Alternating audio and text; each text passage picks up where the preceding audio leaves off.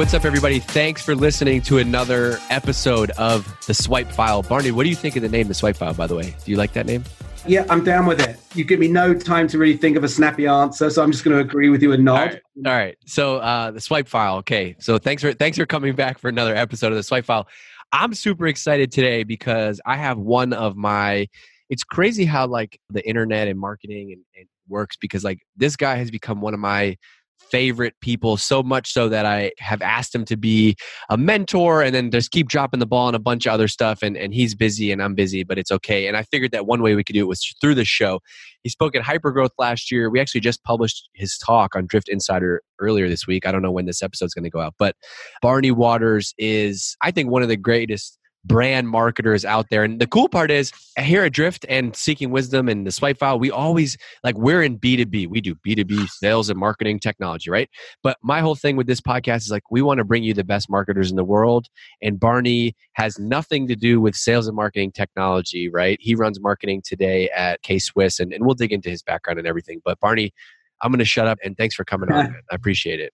Yeah, no, thank you so much for having me. And, I've been a fan of Drift through the podcast. Again, B2B software, it makes me want to fall asleep at the wheel, being in the sneaker business. But I love the podcast and I learned a ton from you two. And you guys inspired me, and I was reading the books that you guys talked about and all sorts of things. So, that's how this sort of relationship develops. So I get getting as much from you guys as you mentioned you were getting from me. I think to me, that lesson, and I've already told, it's humbling to hear you say that because it's amazing. But the change for me has been I think you can find marketing inspiration everywhere.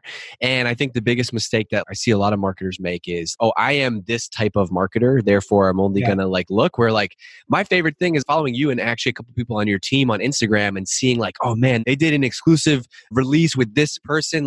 What would be the equivalent of that for us? And try to take that into the B2B world, which is so much fun.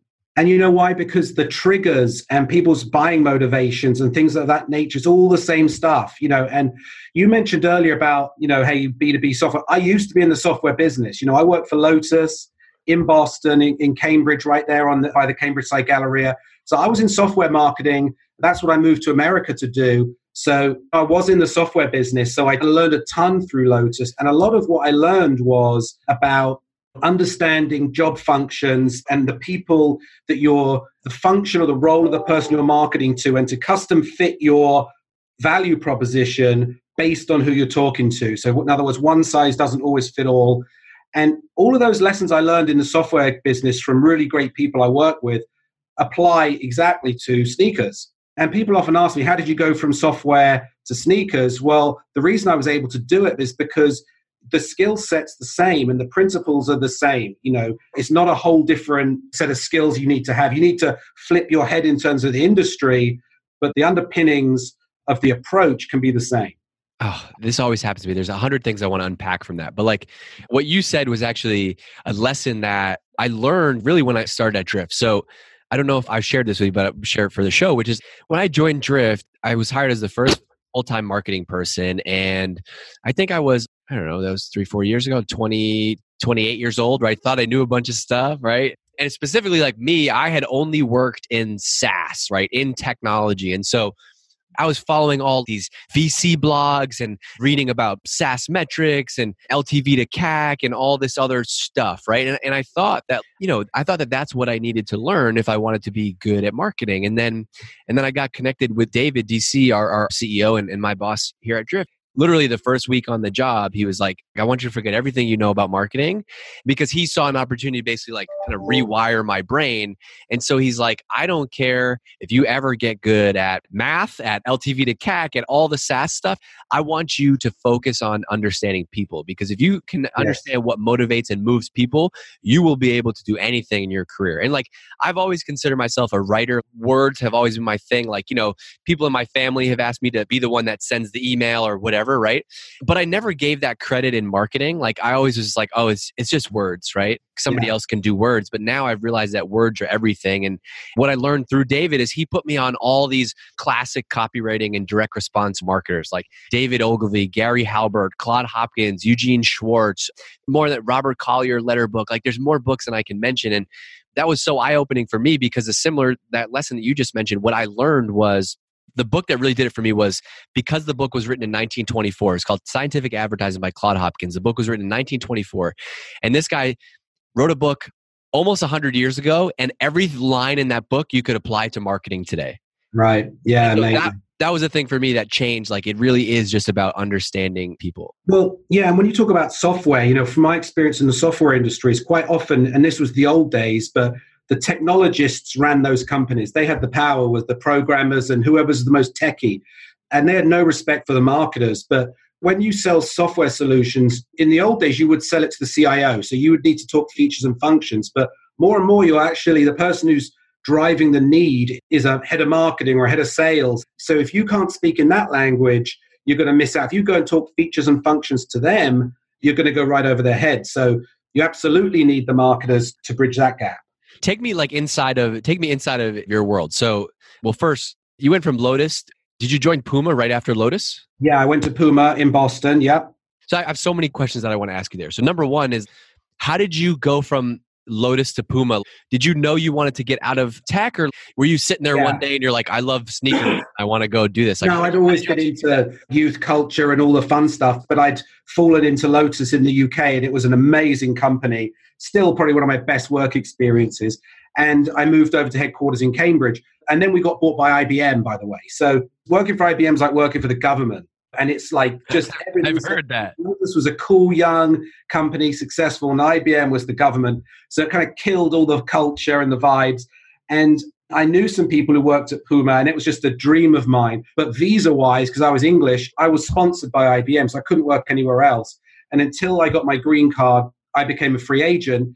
And that's how I managed to get to Puma. Now, when I interviewed at Puma, to people I know got my foot in the door. When I interviewed, I was almost saying, look, don't look at the IBM stuff because that's not really who I am. I'm really this cool guy who likes sneakers. And they're like, no, we like you because of that stuff. Because we've got lots of people who love sneakers, but we need some people who know how to grow brands and do it the right way.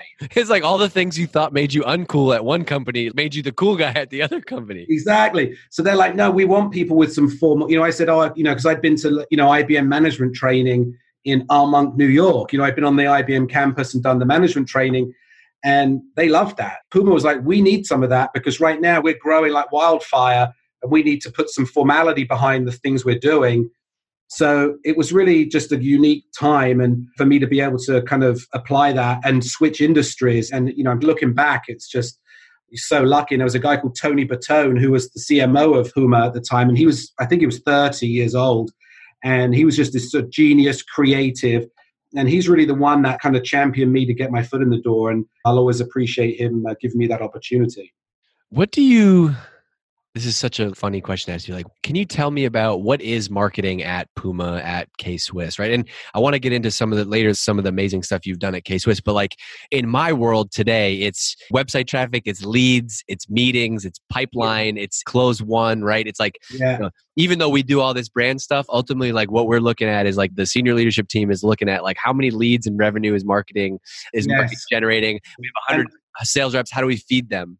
And I lived that same world. So in my Lotus marketing days, it was all about lead generation through seminars and events. And it was like keeping the pipeline filled for the sales agents. Absolutely. That was the world I lived in. When I went to Puma as the North American marketing leader, I would take the global strategy that Tony Bertone would create, and I'd execute that locally. So there I was now looking at the whole marketing mix, PR, a lot of advertising. Back then, it was a lot of magazine advertising, a lot of outdoor, some TV and sponsorships and in-store, things like that. So definitely a wider swath of marketing there. And then coming to K-Swiss, or actually, first of all, it was a brand called Palladium, which K-Swiss had acquired, this old French boot brand. And that was a brand rebuild, was really from everything. That was brand ID, that was the shoebox, the website, the brand positioning. And then coming to K-Swiss has really been primarily, I think, about brand repositioning to kind of bring an old brand back from the dead to modern relevance again. I think branding and brand positioning and giving a brand a purpose has been the focus. So as my career's gone on, I've gotten from hyper tactical all the way to really 30,000 feet. But I would tell you that even when I'm doing 30,000 feet, I'm still also very involved down to the tactical level, because I think these days you have to be.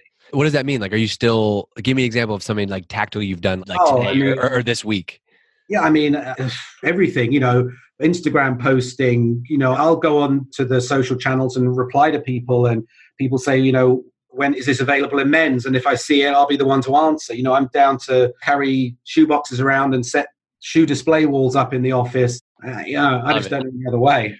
I love that. That's what I love about it. The thing I was going to ask you is, how do you know? Okay, so in that role, right, like you kind of shift from like a lead gen to very much in the branding side of things. How does somebody know that you're doing a good job, right? Like we hire somebody new at Drift in like a demand gen role, right? You can basically be like, okay, well, they've been here for 3 months. Like, how are leads doing? How have you set yourself up to show the management team and whoever else that what you're doing is working? Or what does that even mean?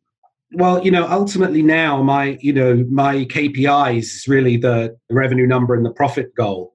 That really gets a lot simpler the higher you get, because now I'm running the brand. So as the president of the company, that's all that really matters. So it doesn't matter how you make it. It's what happens. It's like you have one chart. It's like, are we selling more sneakers or not? Yeah. Did you hit the number or not? I mean, that is the truth of it. It gets a lot more simple in some ways when you get higher up. You either made the number or you didn't. You either were profitable or you lost money, and that's how you're judged. That's the harsh reality of it. But, in the old days when we would do magazine advertising, that was always the dilemma, is how do you measure the effect of a beautiful ad or double page spread in a magazine that looks killer and has someone great in it wearing your sneakers? How do you know? If there was no way to measure direct response then? The beauty of it now is with all the digital technologies is you really can. So it's very tangible that you can look at engagement rates, response rates, selling online. You can measure it to the minute based off of what you do. Has there been a response? And so all of those measurements in marketing still apply. And we do measure those in terms of success. And then ultimately, the key gauge for us is sell-through, which is when you sell shoes, there's 2 elements of selling in the sneaker business. Sell-in, which is a retailer buying shoes from us, and sell-through, which is a consumer buying it from the retailer. So sell-in is only half the battle. It's got to then sell through.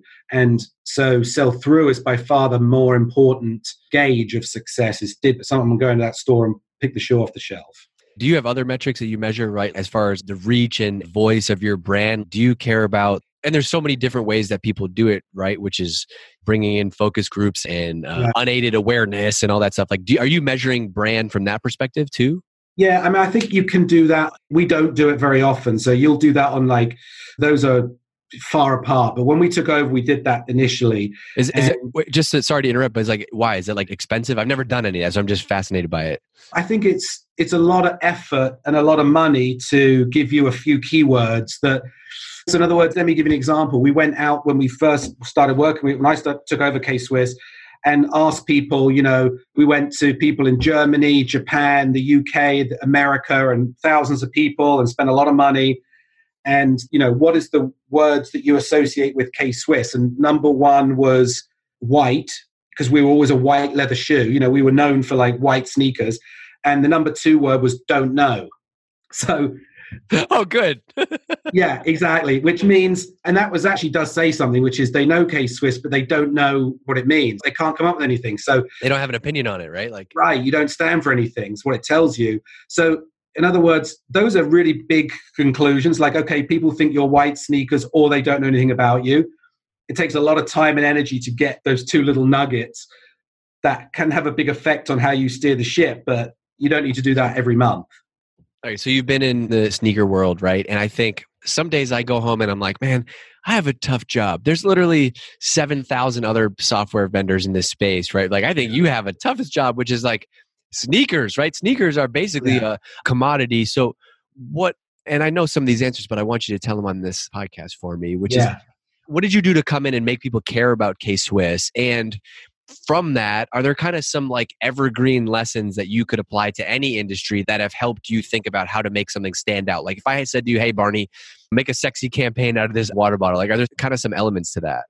Yes. So number 1 is, why should anybody care? Is why does the world need you if there's already Nike and Adidas? So you have to answer that question. And the reason is you have to be the only someone that does something. Okay. Otherwise, why are you needed? And we're in an industry with some massive, successful competitors that make amazing shoes. So what am I bringing to the table? And that is true of any business or any industry. And when we looked at it, Nike was an athlete brand and really owned this idea of if you want to run fast, if you want to jump high, then Nike's the brand for you. And in fact, Puma still, I think, sponsors Usain Bolt, fastest man in the world, Jamaican sprinter. And 9 out of 10 people would always tell you that he's sponsored by Nike because they just assume he's the fastest guy in the world. He must, right? Wait, were you at Puma when that was happening?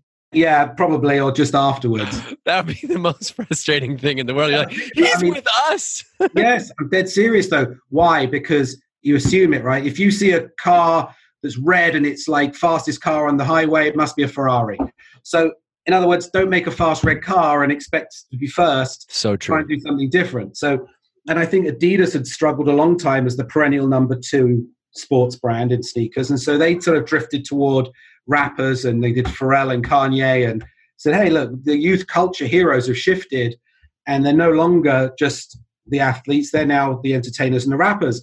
And kids aren't just thinking, I want to grow up and play for Man United or the Yankees. They want to be Kanye. So I also couldn't win at that because Puma and Adidas are competing of who can sign the rappers for the most money. And these are multi-million dollar deals. You know, I think Adidas just signed Beyonce. Little K-Swiss has no chance. So at that time, we also realized that there was another shift, which is that young people were aspiring now to be entrepreneurs and to be CEOs and to be bosses and to create their own companies and to take their own future in their hands. And this is all because social media and the internet have empowered them and enabled them to do this. Whereas Michael Jordan used to be the ultimate male superhero, sort of suddenly it became Steve Jobs. You know, it was like, wait a minute, how did that happen? What was it about Steve Jobs? Well, because he was smart, he was successful, he was confident. And so Elon Musk is the cool guy now, and Mark Zuckerberg. And so we figured, shit, this is who young people are trying to be. And if you talk to young people, no one's trying to run the fastest mile or be a rapper. Most people you speak to nowadays who are young are trying to be like DG. Yeah, right. They want to be entrepreneurial, successes in business. They want to be smart. They want to earn money. They want all of this. And so I'm thinking, why are we all still talking about who can run the fastest with sneakers? So we created this platform, Sneakers for CEOs or Sneakers for Entrepreneurs. And that is how we kind of approached this almost impossible market and found an open lane for ourselves and said, we could potentially be the best at this, and let's just start there. And that's kind of what we've done.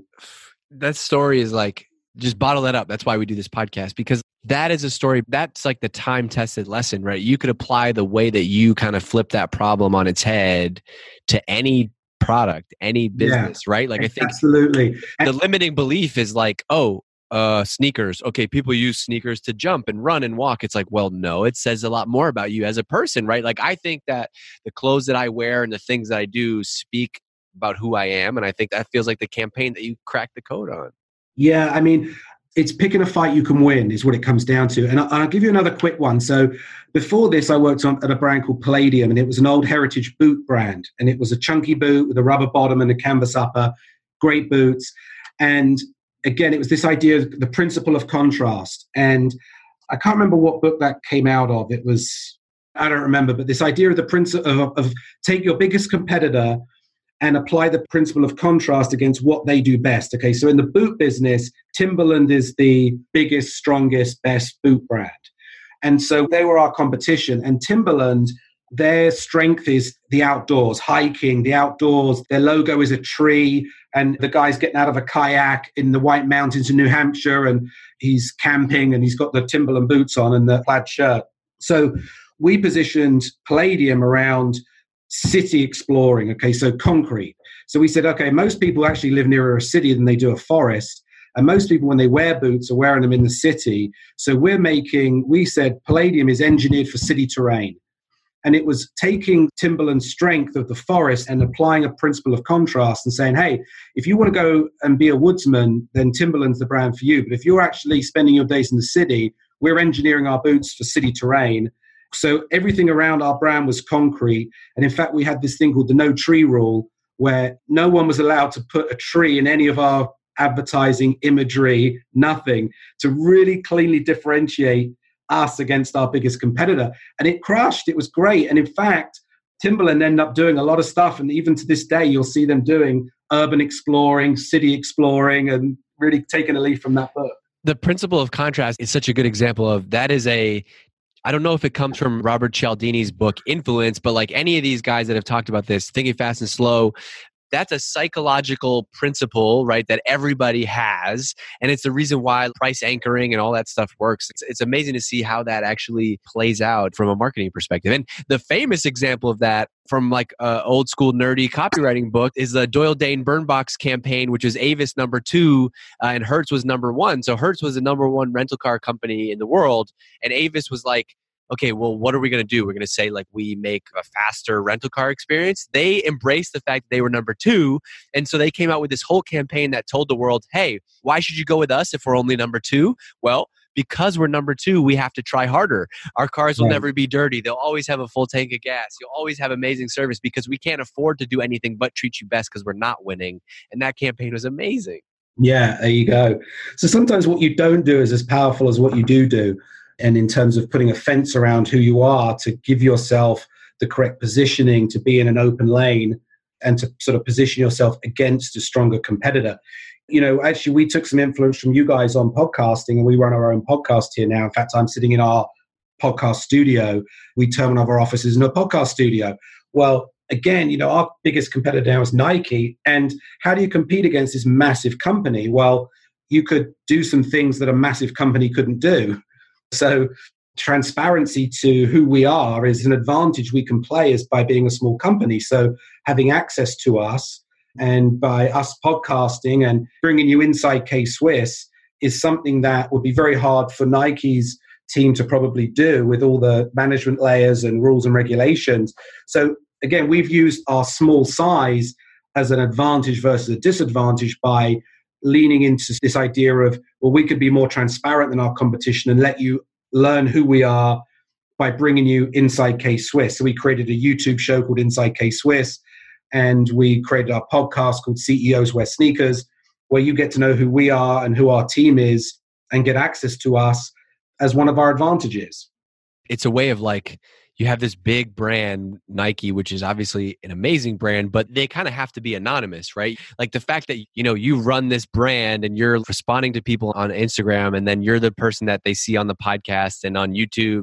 People are going to give your brand actually a chance because they start to like you and know the story behind things. Yeah. And I think there's like an expectation these days that consumers want to know who they're doing business with and who they're giving their money to.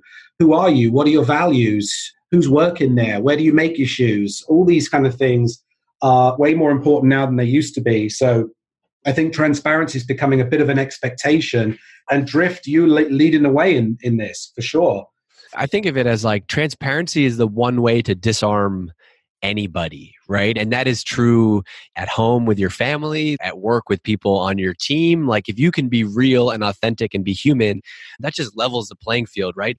The easiest way to sell something is to actually show your face and be real and let people know this is me. Like I do stutter, like I do make mistakes, and I do have typos in sometimes my writing and stuff, but that's because I'm a real person just like you. So, hey, can I get a chance to talk to you about that? Yeah. I think it's important. But again, you know, why we're doing it is somewhat strategic too, in that it can be taking a competitive disadvantage and making it a competitive advantage, which is the sort of the lesson underneath it, I suppose. All right, so let's wrap up. And I want to do a new little, I just came up with this idea. Okay. I want to do this with all the guests in the future. But since this is a Swipe File podcast, I want to talk about what is in your swipe file. So where do you get inspiration from, right? You've talked about listening to our podcast and whatever, but outside of that, who are the people that you follow and listen to that you get ideas from? Well, I have a crazy commute, so I take the train for most of it. So I do listen to a lot of podcasts. So if I can certainly talk a little bit about what I listen to there. A couple of tips for you. First of all, I think Business Wars on Wondery is really good. And they do a great job about sort of two big brands competing against each other. And they do a series. It's a Wondery series called Business Wars. I love that. I think the 30 for 30 podcasts are fantastic. I love those. If you're into the streetwear industry, The Business of Hype by Hypebeast is really good. Obviously, my podcast, CEOs Wear Sneakers, where I interview young entrepreneurs, is inspiring because of the great people we get to come through here.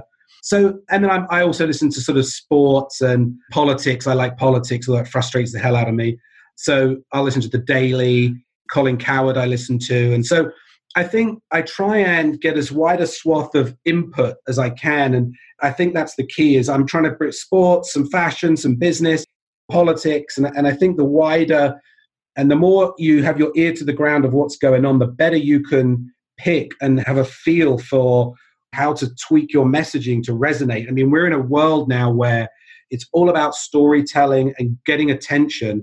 And the way you get attention is by doing great storytelling that isn't about features and functions and trying to find these like moments and blow those moments up to be as kind of conversational as you can in a social world. That's kind of what it's all boiling down to now. And so I think you can equip yourself to do that by really understanding everything that's going on with your consumer in your industry. The more you know about everything, the more hooks you'll have and like the more creativity you'll get because you're not just inspired by what other sneaker companies are doing or what other software companies are doing. You can find inspiration from everything, right? Okay, yeah. Last question. You have a young DG joins your team and you have to give me one book that you want me to treat as my kind of inspiration, sheet of music, whatever. What book would you give me? Oh, goodness. Well, I'll tell you the ones I've read recently, I've read Radical Candor. I think is a really great one, especially for me. It's something I've not been good at, and it's definitely a weakness. So I think that's really important. I think Grit's a good one in terms of my philosophy of what I look for in people. There's another one called The One Thing. That's a pretty simple book about just if you chase two rabbits, you won't catch either. So it probably comes down to like focus on the things that make the biggest difference. Let's be open and really honest with each other about what's going on. And, grit is appreciated more than smarts in this environment. And I'd say that.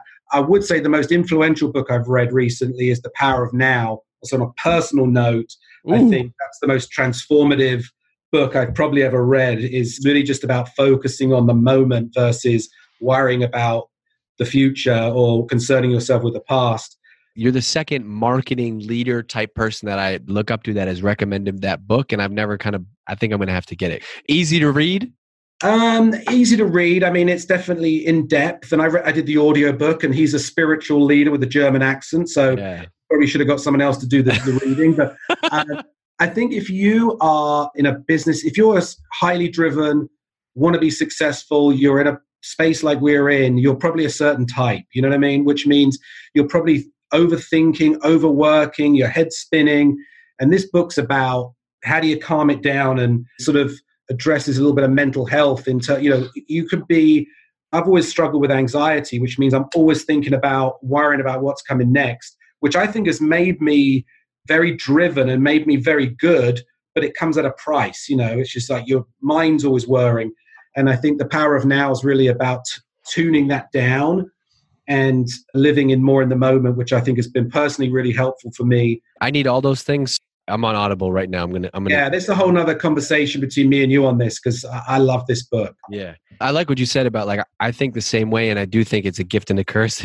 The gift is like my mind is always going, and I'm like, oh, new idea, next, this. But I do have a hard time being I'm here. Yeah, well, and listen, everything you just described was positive stuff. The truth is the human brain will more usually, if it starts worrying about things, it usually tweaks towards negative stuff. And that when you start worrying, that's when you got to take a look at it. Yeah. All right. Well, Barney, look, I could talk to you for hours, but I'm going to go jump because I got to go pick up my daughter on time, which is always good. So look, Barney, like I said, you've been a huge inspiration to me and I'm just excited to have had you on the podcast. So you're at Barney Waters on Instagram, which is where I follow you and a bunch of other places. So if you like this episode, go holler at Barney. And by the way, if you're not in Drift Insider yet, you should be because we actually just published Barney's talk from Hypergrowth, which is kind of a joke because Drift Insider is free and we charge tickets for Hypergrowth and now it's free for you. So if you missed Barney's talk at Hypergrowth or just want to go see it again, if you go to drift.com/insider, you can go and check it out and it's 100% free to you. And it's a killer talk that our team has been buzzing about. I got a bunch of good tweets about it today. So definitely go check it out if you like this conversation. Barney, You're the Thank man. you so much. Hypergrowth was amazing, by the way. And I'm equally as inspired by you and DC and what you do on the podcast. I appreciate it. Keep it going. Thank you, man.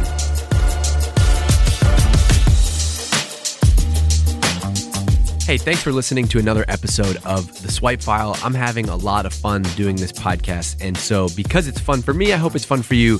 And it would mean the world if you could leave a review. Reviews really help. And so go leave a review. Go to Apple Podcasts, leave a review. Let me know what you liked about the show, didn't like, want to hear more of. And also, if you're not already subscribed, make sure you go subscribe on Apple Podcasts, Spotify. The show is everywhere that you get your podcast, probably where you're listening right now. But if you want more content like this, if you want to go a layer deeper, join me on Drift Insider. It's drift.com/insider. We're teaching courses, we're sharing videos, and we have exclusive content for people just like you in marketing that we do not share publicly. So go and check it out, drift.com/insider.